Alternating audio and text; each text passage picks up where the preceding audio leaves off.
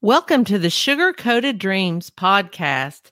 Do you ever catch yourself daydreaming about running your own baking business? Brace yourself for a fun ride as I share inspiring stories of dreamers just like you turned doers. The podcast that takes you on a mouth-watering journey into the world of baking and entrepreneurship.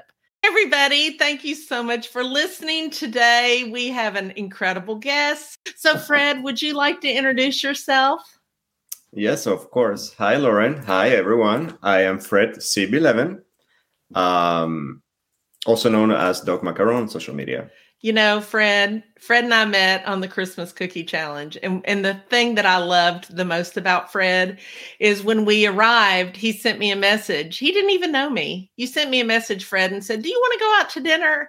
And I thought, and I couldn't because I already had plans, but I thought, this is a nice guy. I can't wait to get to know him more. You're a very friendly, creative, talented pastry chef.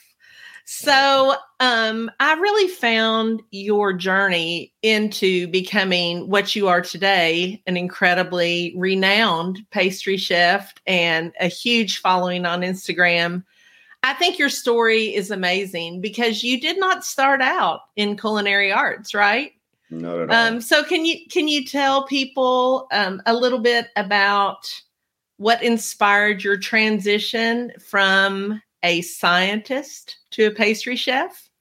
Yeah, of course. So definitely my, let's say, culinary pastry career is not your common. I do have a PhD in cell biology, so I do consider myself a scientist at my core. It's like what's inside of me, what drives a lot of what I do, even right now as a pastry person. I actually worked in the pharmaceutical industry doing drug development for a long time, in different companies, large, small, learn a lot, have managed teams of small size up to 10 people or so. But I do find a lot of commonalities between running a lab and running a kitchen.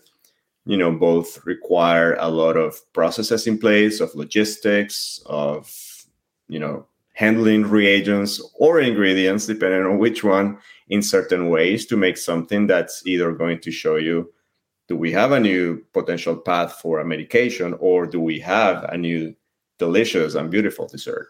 So in many ways, they do share a lot of things. I do believe that both are like laboratories that do, different things, but are managed similarly. In the course of my discovering of how baking is my passion, I, spend a lot of time trying to understand things regarding ingredients, how to change them, manipulate them, what parameters in them makes them do certain things. Because if you pay attention to recipes, at least within the French pastries, which is what I focus myself on, they do share the same things or many of the same basic ingredients, flour, some type of fat like butter, oil, sugar, and a liquid. But it's really how you manipulate them, what you do to them, if you're going to use them in certain ways that will lead to all different sort of things. And that really caught my attention as I was, spending more of my time in my own kitchen at home, like playing with recipes. That I found, very, very fascinating. Fred, I completely agree with you. I love science. And one thing that was so fascinating is when I was preparing for the Christmas Cookie Challenge, I had to take my own recipes. And that's something that I had never done. I was not a recipe developer. I was a one-shot wonder. I had one good recipe and that's all I made. And although I grew up cooking, I could not have told you specifically what each ingredient did. Well, you need to know that when you are developing recipes. Absolutely. Yes. So I bought a book on the science of baking, and I absolutely loved it. That was my favorite thing about being on the Food Network, was gaining that knowledge from that book, because once you know that, you can make anything. Absolutely. So it is really understanding what their core function is with a specific pastry or baked good, that would let you then also like even troubleshoot. The thing, a lot of challenges that there are that I know people get perhaps frustrated with baking is that they try to follow a recipe to the T, but then it doesn't work. It may not work because what someone does in their kitchen may not be the same. The quality of ingredients are not the same. The oven or the equipment, the way that your stand mixer mixes things, like the speed is probably not the same as mine. So you have to understand what you're looking for. And for that, you need to understand first the role of whatever ingredients you're using. So, That's you know, right. as part of my learning by myself initially, I love baking like little cakes, cupcakes, etc. But what really caught my attention was French macaron. Those delicious cookies that people like and becoming more and more mainstream and trendy in the United States. But they are known for being particularly finicky. They sometimes may bake okay, other times not so much. And there are many things that really influence on how that happens. So back then, we're talking a few years now, I spent a lot of time trying to understand how to get a successful macaron because my batches were not working every time. And as a scientist, I'm like, this is crazy. What is going on? It was really frustrating. So I wrote, I took a notebook and I started to writing down everything.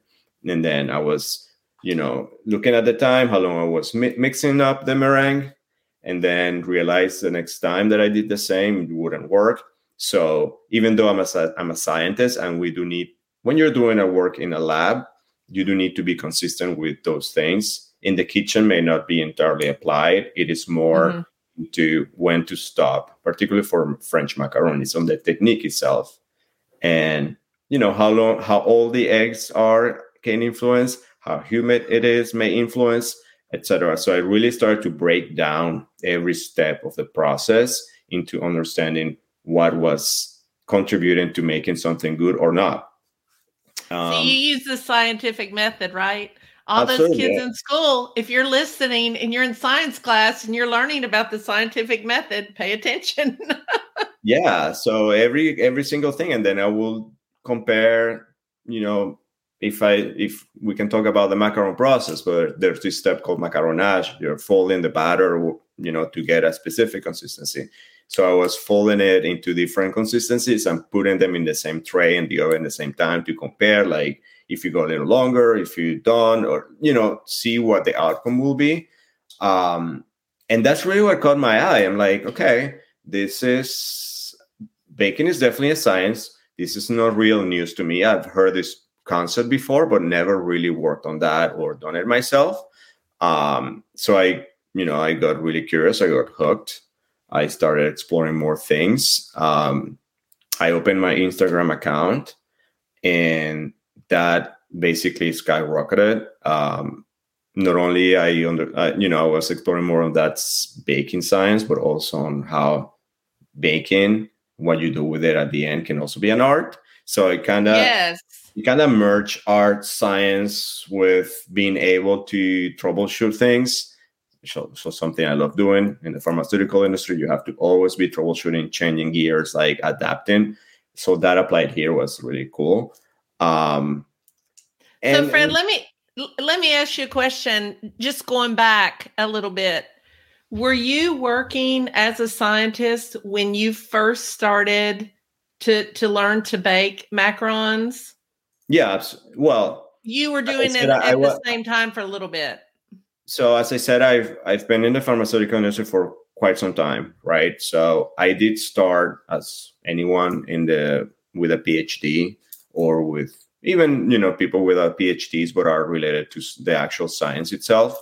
I did start working in a lab. You go through a fairly long period of training, PhD, postdoc, and then join pharmaceutical industry, and you're still kind of in that area for some time, like learning how to do things the way they do it in the specific companies, learning how drug development works, which is what I used to do. So I did spend a few years in the bench, so doing, using a pipette and mixing things. But then as I progressed within the industry, I got more and more disconnected from that.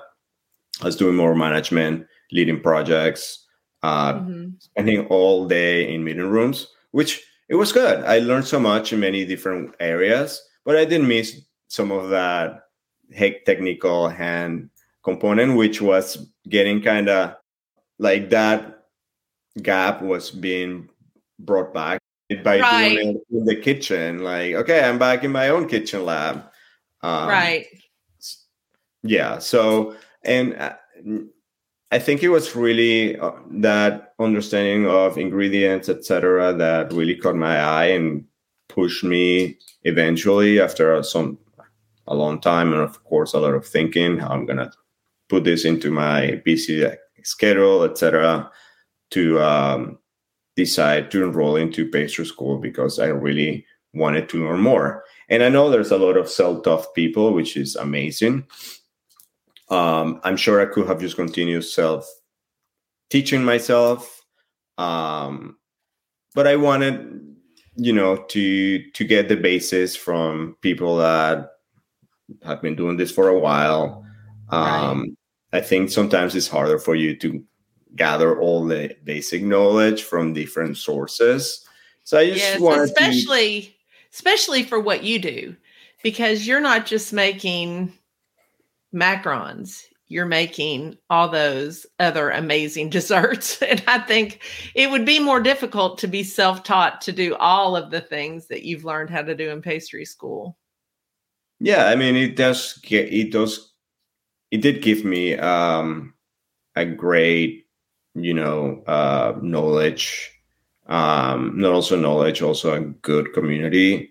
The instructors at school here, I went to Cambridge School of Culinary Arts in the Boston area where I live.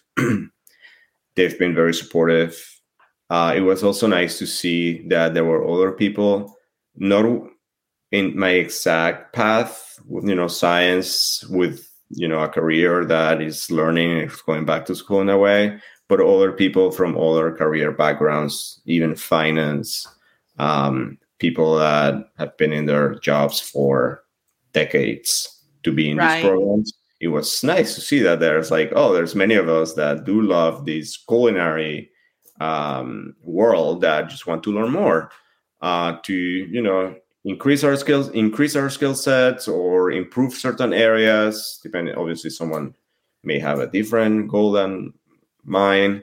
But eventually it was a really good decision I took because it really helped me take, things to a much, advanced step to the next step. Isn't it interesting, Fred, how we have a dream inside of us that we don't even know is there until we take that step and try and learn a new skill until something sparks our interest. And the more you get into it, that dream starts to become a reality. And this podcast is about dreamers turn doers. And you are definitely that person, because you didn't necessarily have that dream of being, Doc Macaron, but you took one step to go to pastry school because you wanted to learn more about something that you were interested in. Mm-hmm. And then you ended up retiring from being a scientist and moved full-fledged into Doc Macaron. So that is a great segue for me to ask you, what types of things are in the works for Doc Macaron? Because you are doing a lot of amazing things for the baking community. Thank you. It's still a brand in development, but I do have a lot of different things going on. My brand generally, it focuses on helping others learn how to bake, anything from something that can be simple to a much more advanced. And I do it so by bridging science and baking, and with adding what I call a sprinkle of art to it. So in that sense, given, the main purpose of my brand being on education and training, I do provide a wide variety of classes, whether them to be online in group classes via Zoom. They actually work very well. I have already predetermined classes that I have, been developing and teaching already that cover many things around the pastry world. Obviously, macaron. I have different type of macaron classes, but also things like chew puff, tarts, chocolate, etc. I do have individual classes with either online or in person as well. And something I've been working on that I love doing is consulting with, again, either individuals, bakeries, or larger groups. I've been getting more traction in that recently, getting reached out by, local companies that have restaurants or like restaurants themselves that want to learn how to do specific things or want to change their menu items. Something that's happening right now in the restaurant world, and there are actually articles out there that you can find, is that many restaurants are not hiring pastry chefs because of payroll, and because many times, once you have a big meal, some people are like, I'm going to skip dessert. So it becomes very expensive to have a pastry chef, like resident pastry chef in-house. So what they're doing, they either hire someone to do consulting job with them, which is what I do, helping them visualize something related to what their obviously restaurant is about, what their food is, etc. And then train people to do so, provide the recipes, develop them, etc. So that's an area I've been exploring more, and actually I think there's a lot of potential. And it's part within that umbrella of education training, which is what I do. And there's this other side on, content creation. I do a lot of work for obviously Instagram purposes, but also engaging with companies. I've worked already with a few large companies in the industry world to promote their products. And it's actually cool when you reach out and when you get reached out and they ask you like, oh, would you work on this campaign for me? I'm like, oh my God, I've been using these products for so long. It's amazing that you're reaching out to me. Did you ever think, Fred, the first day that you walked into that pastry school, that this is what your life would be like now? Isn't it amazing that you're able to make a living with something that is so wonderful and so much fun? Yeah, absolutely. It's like, what's not to like? It makes something that makes people happy and that tastes great most times. Yes. Another thing I really, really appreciate about you, Fred, you can go on your Instagram and you can find so many recipes, and I become inspired. I just looked at a recipe that you had out there today, and it was for a filled, I don't know what it's called, but a eclair maybe. And it was a 1-minute video. And I thought I could do that. I could totally do that. Well, I probably can't, but it made me want to try. Go for it. So that's the thing. There's no intellectual property into recipes. It's very hard to get anything into that. So people are holding to them. I get their point. They may have worked on something that they're trying to monetize. Totally get it. At the same time, it's a very stiff competition out there for someone to sell recipes compared to what a whole world of blogging and free recipes are. Right. As I mentioned before, you can follow a recipe to the T. It may not work because it goes beyond that. So in my videos, they're short videos. It's Instagram, right? You cannot add for something very long. Some people have asked me if I wanted to if I have a YouTube channel, and perhaps I should. It's just there's so much time I have currently for that.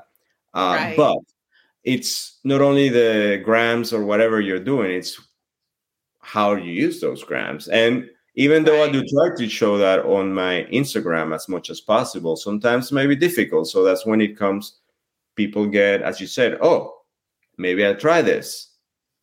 And if it works, great. If it doesn't, but they really thought it was a fun process, then they reach out to me and they said, hey, can you help me troubleshoot? And it may not be that Right. I'm getting money out of that, but I'm getting more and more interactions, and people talk about me and how I help them, and that progressively continues and my name gets out there. I've had people Yes. commenting on my post saying, I cannot afford going to, pay through school or pay for recipes. And I get it. They said, I'm so grateful that you share these things because they help me learning. And my dream is to open a bakery. So, as I consider myself a pastry educator now. That's Right. what it's all about, right? Yes. It gives you a great feeling to know that you're helping someone else, doesn't it? Absolutely. And, that's at the end of the day, that's what I like the most. I like sharing my knowledge and Right. hopefully helping. Um, Something else that I think is so neat, Fred, is how you grew up. So you were born in Venezuela and then you moved to France. And yeah. so that's why you have that amazing accent. And I know you do the French method of macarons. I do. Is that what prompted you to do that because of the way that you growing up in France? Did you have like macarons for breakfast and macarons for snacks? Well, macarons are also they're also expensive in France, right? And I grew up in Mhm. a modest household, so I didn't always have them. It's more of a celebration thing, so always love them. But talking about macarons themselves, you mentioned French macaron. All there's people call them out there, and you will hear French, Italian, Swiss macaron. They're all the same. They're just macaron, and this is something I've been talking about. Is the difference is only the meringue that you use for them, right? So I use French meringue. Someone that calls an Italian macaron uses Italian meringue, but at the end of the day, it's a macaron, which is French. Sorry, it's my French side showing up. Actually, Italian, what I call Italian meringue macarons were pioneered by a French person, not Italian person, called Pierre Is that Hermé, right? which I have his amazing book, from which he has multiple. I have another one too, or maybe two. Mhm. Um, he actually pioneered the Italian meringue macaron, which is what I started with my macaron journey. Um, I did Italian meringue macarons for a very long time. I still do every now and then. I love them. They have Mhm. differences in terms of sometimes in terms of the texture, but they are very, very similar. Um, the reason I have switched more recently to French, it's just I'm doing it at home in a small scale. Italian meringue macarons require a little bit more bowls to use and things like that. So I just to make Mhm. the process a little bit faster, and because also I wanted to teach the Italian method ones use cooked sugar to a certain temperature, and you have to kind of time it, etc. When you add it to egg whites, and the more I understood from people, they wanted to learn more French. I did a lot of polls in my Instagram back then, like Mhm. which of the methods for making macarons will you make, and French came number one because it's the simplest in paper. Technically, it's challenging, but it's just adding sugar to egg whites that are whipping to make a meringue. That's a French meringue. So in theory, it was easy. So for me, as I thought, if I'm going to start teaching this, I should teach it with the process to which people are going to feel less intimidated with in the Well, you're French. an excellent instructor because I can say that firsthand because I've taken one of your classes and I I'm one of those cookie makers that thought, "Oh, I'm good. I've made lots of things. I've made cakes, cookies, lollipop. I mean lots of different, culinary things. I can make macarons." And oh no, no, that wasn't the case at all. But I was successful after taking your class. I mean, They I were made pretty. I beautiful remember. macarons. They were, and you're very patient and you're very, it's kind of a chill environment when you take a class from you. And I loved it. It was fun. I'm so So I glad. know you teach online classes. You also are involved in the Bake Fest. You want to tell us a little bit about that? Yeah, so the Bake Fest is a virtual, so online, uh, baking wide event that covers many things. It's, I think, twice a year now, maybe three times. But it's trying to build community by bringing people to the same event. I think it started during the pandemic, which, it was a huge thing as people were doing more and more baking at home. Um, so it has either a hands-on demos, but also virtual like talks and how do you call that, brainstorming sessions or sessions where you get to go and meet someone, like that kind of discussion, which is great. In terms of the hands-on, covers on many different things. Last year I did one on macaron, which was called Advanced Methods for Macaron, Mm-hmm. and I'll get to that in a minute. And this year I did choux pastry. For the, I guess it will be now the spring one. And it's going to be a fall one where I'm going to be doing something else. So I'm trying to Mm-hmm. change them a little bit to keep people engaged, to see new things, teach them different areas. For the macaron one was actually pretty cool because I took, the traditional macaron making method, but making things a little bit more different. I made shapes. I made actual like standing 3D house macaron. I made different colors. So teaching people how to do that, which itself is an added complexity into the macaron. Fred, when we met on the Christmas cookie challenge, I had never seen anyone make a macaron into what you were able to make a macaron into. And it was so interesting because I was thinking in my head, what's he going to do? What can you do with the macaron? Because I only had seen it as a sandwich cookie. And what you were able to create, it was amazing. I mean, dinosaurs out of macarons was amazing. And then the things that you've done the Ferris wheel out of a Yeah, that macaron. moves.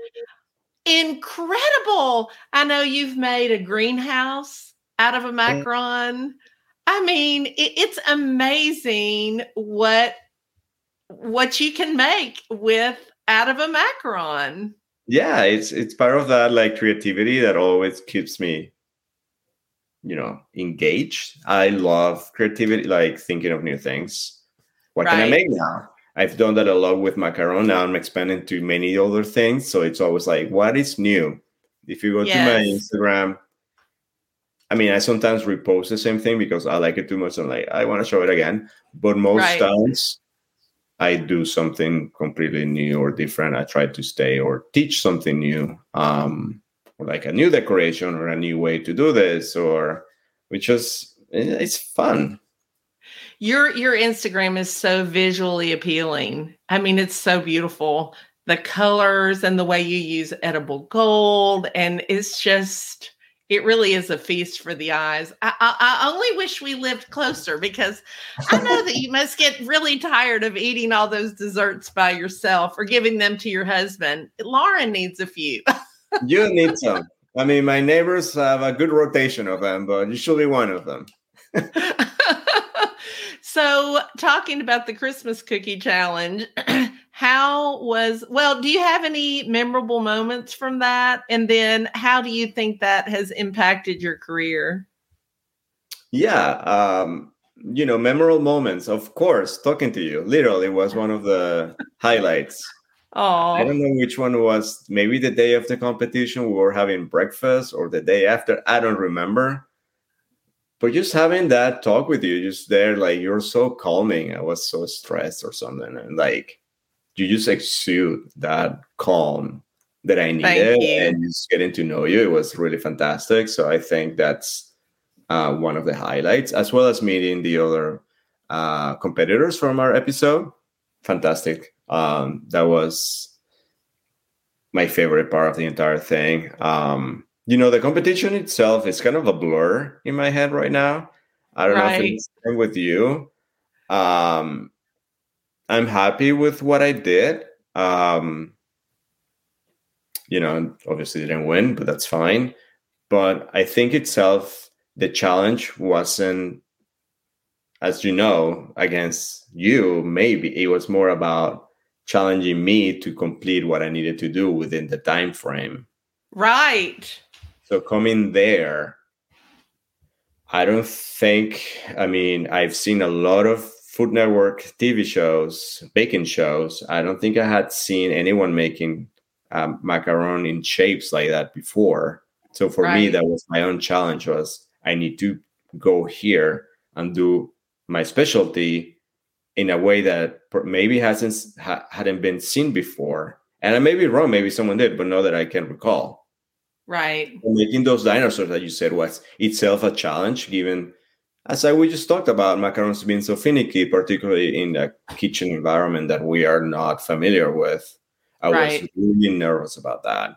So having completed the challenge with my dinosaur-shaped macaron was itself a success for me. Yes.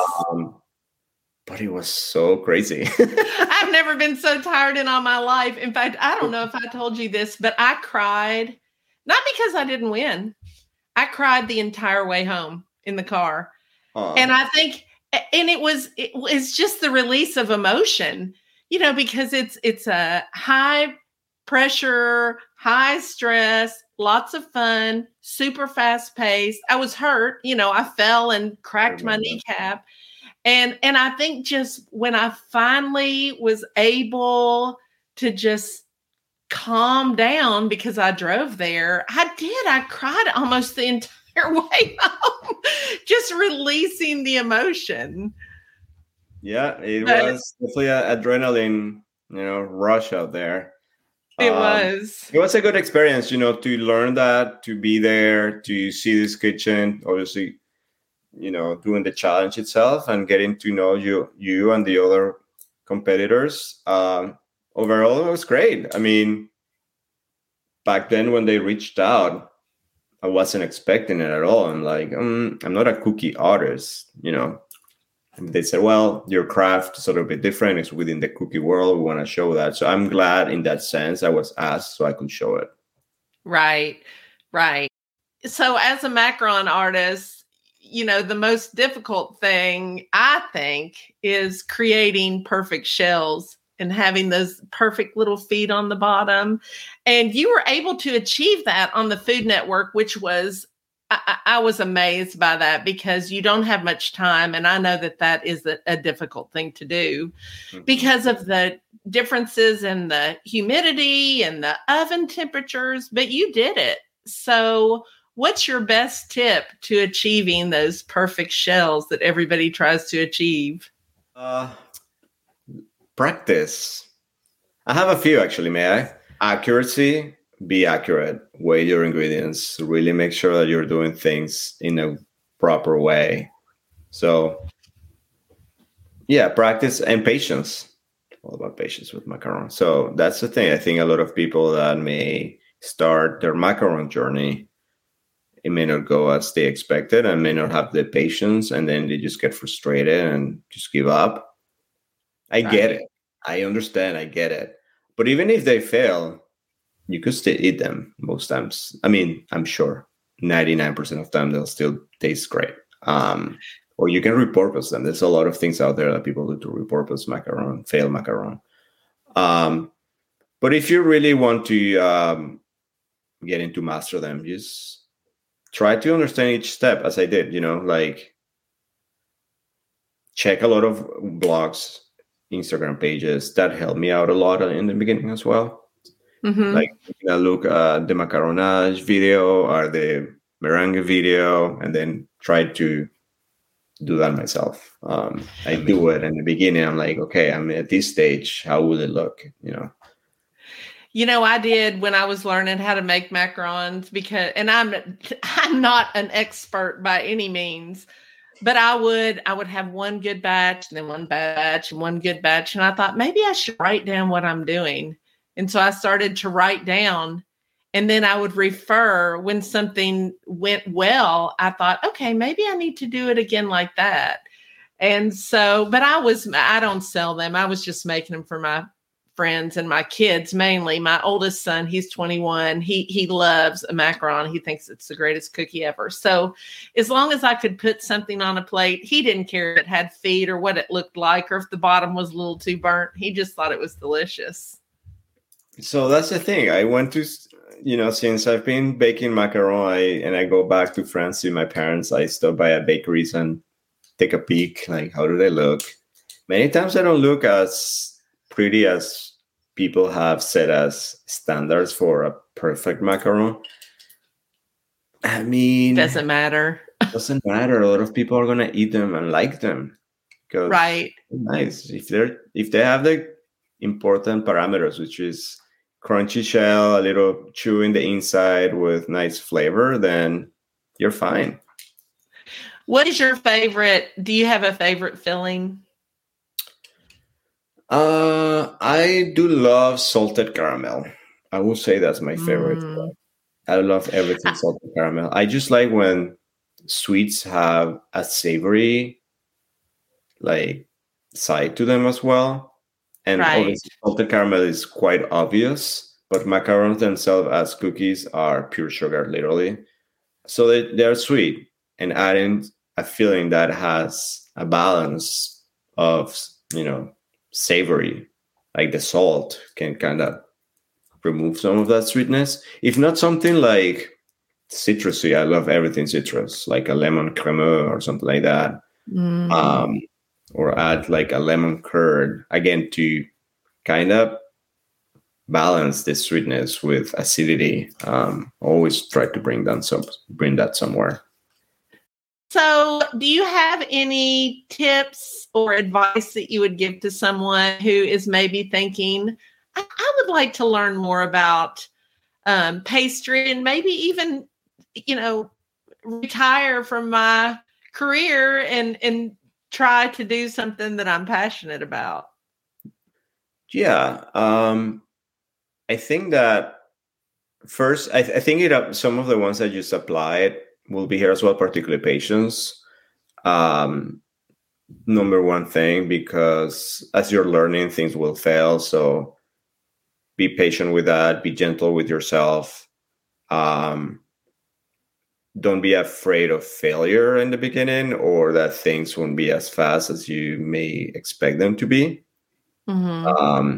Just try to build a community of people that may be in the same situation. That's why I think pastry school was besides learning, was a good place for me. And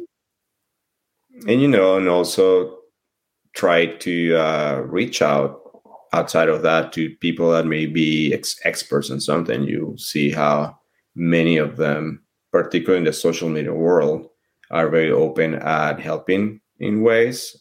Many macaron makers, back in when I started, were pillars for me in a way that they helped me in many, with their, not only their videos, but also when I reached out, I'm like, huge fan of your work. I've been having these issues. Will you have any idea? And, many times I will get some useful information. Well, I was going to say, I think one of the things that you said is so important is get a community around you, because that makes such a difference to be able to bounce ideas off each other, encourage each other. I think it's key. Absolutely. Yes. So, Fred, tell us where we can find you, all the different places. On Instagram is Doc Macaron. Are you delving into the TikTok world, Fred? I do have a TikTok account. I'm not as active as on Instagram, but both are the same handle, Doc_Macaron. I also have a website where I also post recipes. I have listed all my services. You can reach out. It's docmacaron.com. Those are my primary, areas you can reach out, or my email, fred@docmacaron.com. Yeah. And we'll post those all in the show notes. And then last but not least, are you ready for our speed round? Oh my God. Maybe. Okay. The first one, and you already touched on this, but I'm going to ask again, is what is your favorite cookbook? Yes, the Bible. Pierre Macaron.